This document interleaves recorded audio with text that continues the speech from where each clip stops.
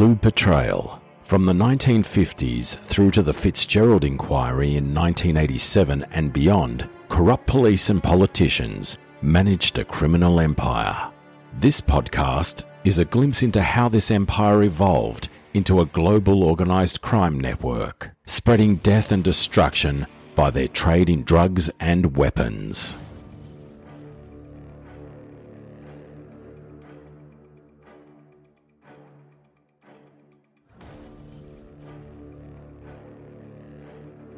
Hi, my name is Jim Slade, and I will be your host for this, our first episode, and for the series. I was a police officer for 22 years in both the Commonwealth Police and the Queensland Police, resigning in 1994 after 18 years with the rank of Detective Sergeant. Whilst a Queensland police officer, I served 8 years as a member of the Bureau of Criminal Intelligence Queensland, or BCIQ as it has become known. Whilst in this squad, my duties always required me to work in an undercover, covert capacity as an intelligence officer. Several of the people I will speak about in this series I know of, or I have worked with over my years as a police officer. Let's get into this computer and start researching the work of the dedicated investigative journalists and authors who have continually examined, reported on and exposed the nefarious activities of those, the minority in government and our police force, who involved themselves in corrupt activities. During our journey, I will continually refer to the tireless work of this dedicated band of protectors of our society. I will use their investigations and my experience to take you on a dark excursion, a journey sometimes exciting, sometimes intriguing, and sometimes gruesome and improbable. From the 50s through into the 80s, exposing the underbelly of corruption as we explore these decades. My family and I have already tramped this hazardous path, sometimes with fear, sometimes with trepidation, but always knowing where we were headed. This was a hard trek for us, but we survived thanks only to those amazing people who were always there to help and support us in our darkest hours. Those corrupted few in our police force were not scared to deal with any person, group or organisation to achieve their ends, including never to have their criminal activity exposed. Their corrupt activities were deep-rooted by February 1987, when they sunk to the unparalleled depths of planning the murder of a fellow police officer, just to stop exposure of their illegal empire. Peter Vasello was a New South Wales police officer with whom I had a close association.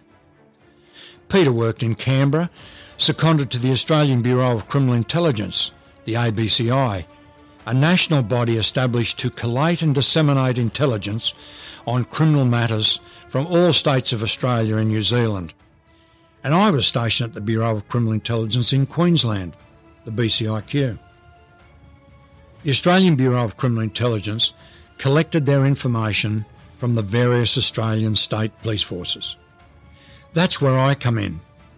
I worked undercover collecting information of criminal activity in Queensland, especially from my covert work in the far northern areas of our state.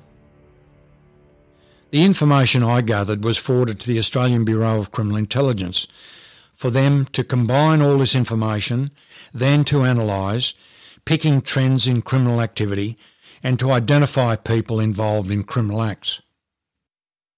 So, it was my information from Queensland to Peter at the Australian Bureau of Criminal Intelligence that placed him in the following unbelievable situation.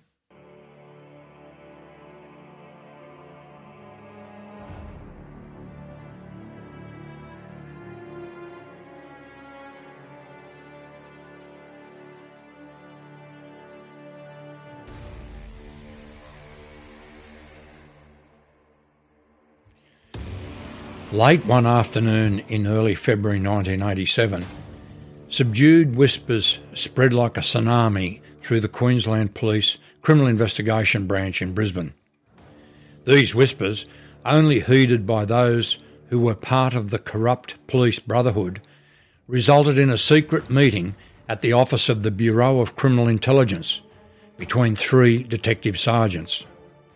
3 men not only sworn on oath to protect our community, but also chosen to maintain and protect the unchallenged business of unlawful gaming, prostitution and drugs managed by police, politicians and criminals in New South Wales and Queensland. This secret meeting was called to discuss putting a hit on, or in layman terms, to murder a fellow New South Wales police officer, Peter Vasello, then working at the Australian Bureau of Criminal Intelligence in Canberra.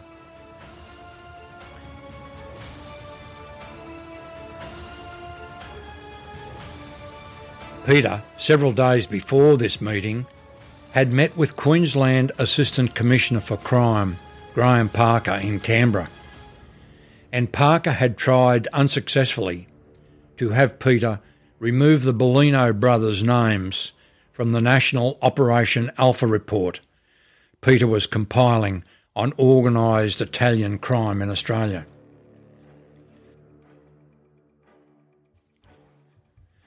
Was murder to be a reaction to their imminent exposure, as was the murder of Donald Mackay on the 15th of July 1977 in Griffiths, New South Wales? Donald Mackay had been murdered as he had become a threat to the institutionalised corrupt network of police and criminals then existing in New South Wales and Queensland.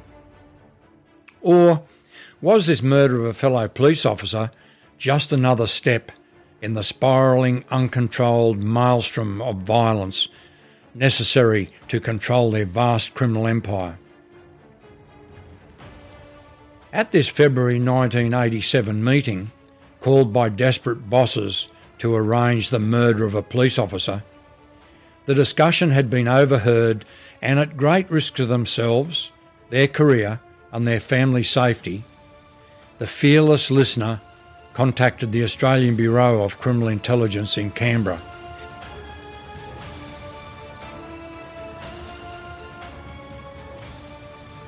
In the following reenactment of that fateful telephone conversation, the identity of the informant who bravely passed the improbable information on the planned murder of a police officer to the ABCI has been closely guarded, as even now, 33 years later, they are still in danger of reprisals.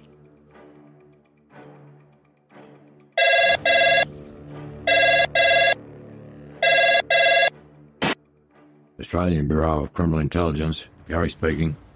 Gary, Sue here. How are you? Good, Sue. And you? How's the Sunshine State? Fine, thanks. Look, Gary, we've known each other for a long time. Yes? What are you after? I've something disturbing to tell you. I want you to please trust me on this one. Please, you can't tell anyone where you got this information from. Yeah, I can promise you that. But I may have to tell someone about what you're going to tell me. You surely are. What's so important? 3 Queensland police officers are planning a hit on Peter Vasello. What? It's true. They're planning to kill him. I can't tell you how I got this, but you must trust me on this. Righto. They can't have the National Crime Authority making inquiries in Queensland on Operation Vigilante. Shit, you can't be serious. Gary, I am. I overheard them. Okay, thanks, Sue. I'll get onto this straight away.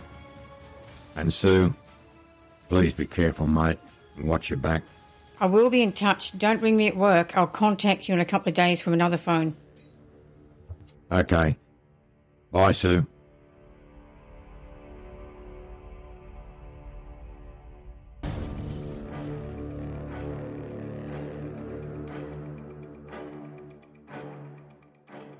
Peter was warned of this threat and armed himself immediately with his service revolver. He and the other police officers at the ABCI became vigilant, looking for strange faces, checking all mail and parcels, and checking their building and cars for any tampering or bombs. Peter survived and later played a pivotal role in the compiling, composition and choice of the delivery date of the Four Corners program, The Moonlight State, presented by Chris Masters, that aired on the 11th of May 1987.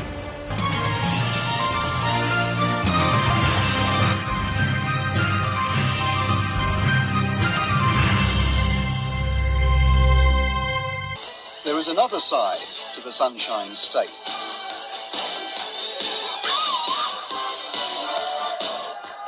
Despite some wholesome attempts to pretend otherwise, the Queensland government has not managed to stop the devil at the border. Righto, you fellas, you've had enough fun with your camera. Break his camera and break his mouth too was the order. A very powerful syndicate of organised criminals and corrupt police realised that they had an illicit empire to protect, and they started to play nasty.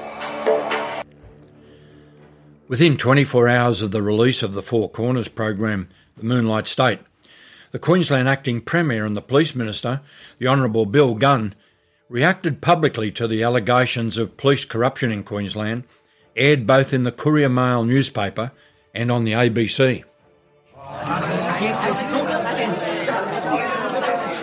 Ladies and gentlemen, as I informed you, I would be seeing the Police Commissioner and Deputy Commissioner and other officers this morning following the Four Corners program last night regarding allegations and other recent claims against the police. I've decided that the government will initiate an independent inquiry. The inquiry announced by Bill Gunn became known as the Fitzgerald Commission of Inquiry into possible illegal activities and associated police misconduct, presided over by Commissioner Tony Fitzgerald, QC. Fitzgerald began his formal hearings on the 27th of July 1987. The inquiry was initially expected to last about 6 weeks. It instead spent almost 2 years conducting a comprehensive investigation of long-term systematic political corruption and abuse of power in Queensland. The final report from the Commissioner of Inquiry was submitted to the Queensland State Government by Tony Fitzgerald on the 3rd of July 1989.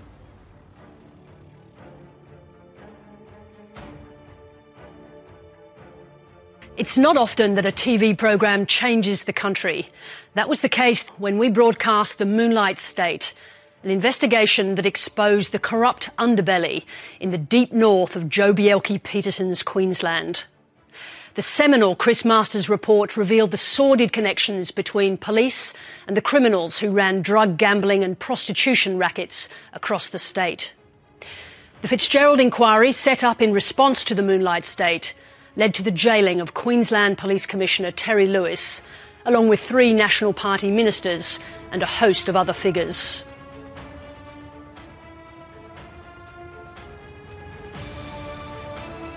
Chris Masters was asked, who was the principal or the catalyst between the criminals with a badge and their parliamentary cronies and those criminals without a badge running the lucrative prostitution, gaming and drug industry? Jack Herbert was the conduit. He was the middleman. He was the person taking the bribe monies from the syndicates, criminal syndicates, and then funneling that back into senior police areas from the commissioner down. And when they saw the camera out there, that's when it hotted up. I got to know Herbert a bit afterwards. I mean, he took off, as you know, went off and hid out in the UK for a while. He told me that his problem was that he was always greedy. He admitted that. He would be going along to a police parade where people were being given awards, and as he'd walk along, he'd slip the guy his bribe, his sling as they called it, They called it the joke, the joke. And that was a joke on the public. And Jack Herbert was the chief joker.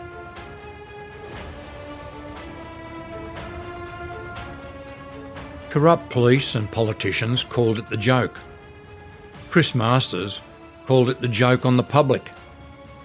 What exactly was the joke? For 5 years, Ralph Devlin dedicated his existence to taking down Queensland's corrupt cops and politicians in the groundbreaking Fitzgerald inquiry. From regional superintendents in Cairns to several inspectors across the state, down to senior sergeants, and even senior constables. Mr. Devlin said corruption had spread to nearly every rung of the police ladder. Ralph Devlin is now a Queen's Counsel and was a junior counsel assisting the Fitzgerald inquiry in 1987 as a Crown prosecutor. Ralph Devlin was asked to illustrate the joke, which had been played on our society. You had some jokers who wanted to operate unlawfully, unmolested, and you had some jokers who carried a badge and carried a gun who were quite happy to take the money. How funny is that? Suited everybody. It was a perfect crime. That's the joke. We will present to you how this joke was in fact the blue betrayal of our society, implemented under the tight control of the Brotherhood of Evil within police forces on the east coast of Australia. Their influence spread like tentacles to the massive cannabis market then operating in Australia, including cultivation and distribution that expanded throughout Australia and the USA after the death of Donald Mackay. What Fitzgerald uncovered was just the tip of the iceberg. Although there was considerable evidence that Queensland became the centre of the drug trade during the Lewis years, the joke that Commissioner Fitzgerald uncovered was largely concerned with prostitution and SP booking, while the drug joke in Queensland largely escaped investigation. Lurking in the background to this exposé, not uncovered or made public, was the history of close association between the Queensland Police and the New South Wales Police, which led to an organised criminal organisation to match any other existing international crime group.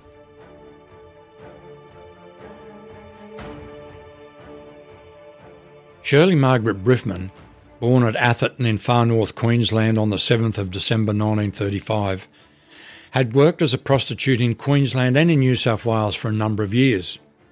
As well as paying police to avoid prosecution for prostitution, she was used by police from both states to inform on those committing crimes. What she discovered whilst working as an informant and an associate of police sickened her. On the 15th of June 1971, Shirley Briffman appeared on the ABC This Day Tonight national television program to make allegations of police corruption both in New South Wales and Queensland, where she named over 50 senior police from both states who were heavily involved in the organisation and execution of serious crime in both states. During an interview with Superintendent Gil Branson from the Queensland Crime Intelligence Unit on the 28th of September 1971, she replied to a question put to her about Queensland and New South Wales Police. Can you tell me of any happenings between Queensland and them in New South Wales? I had done the right thing by the Queensland Police and I was trusted. Cray said to me, "Have you ever dealt in money before, Shirley?" I said, "What do you mean?" He said, "Well, same applies here as in Queensland. You don't work in this town unless you pay. It's like this. You get mugs with knockabouts, you get in with them, you find out about their robberies. When they sell their stuff, we give them one night with their money. Next morning, we move in as long as they had the money.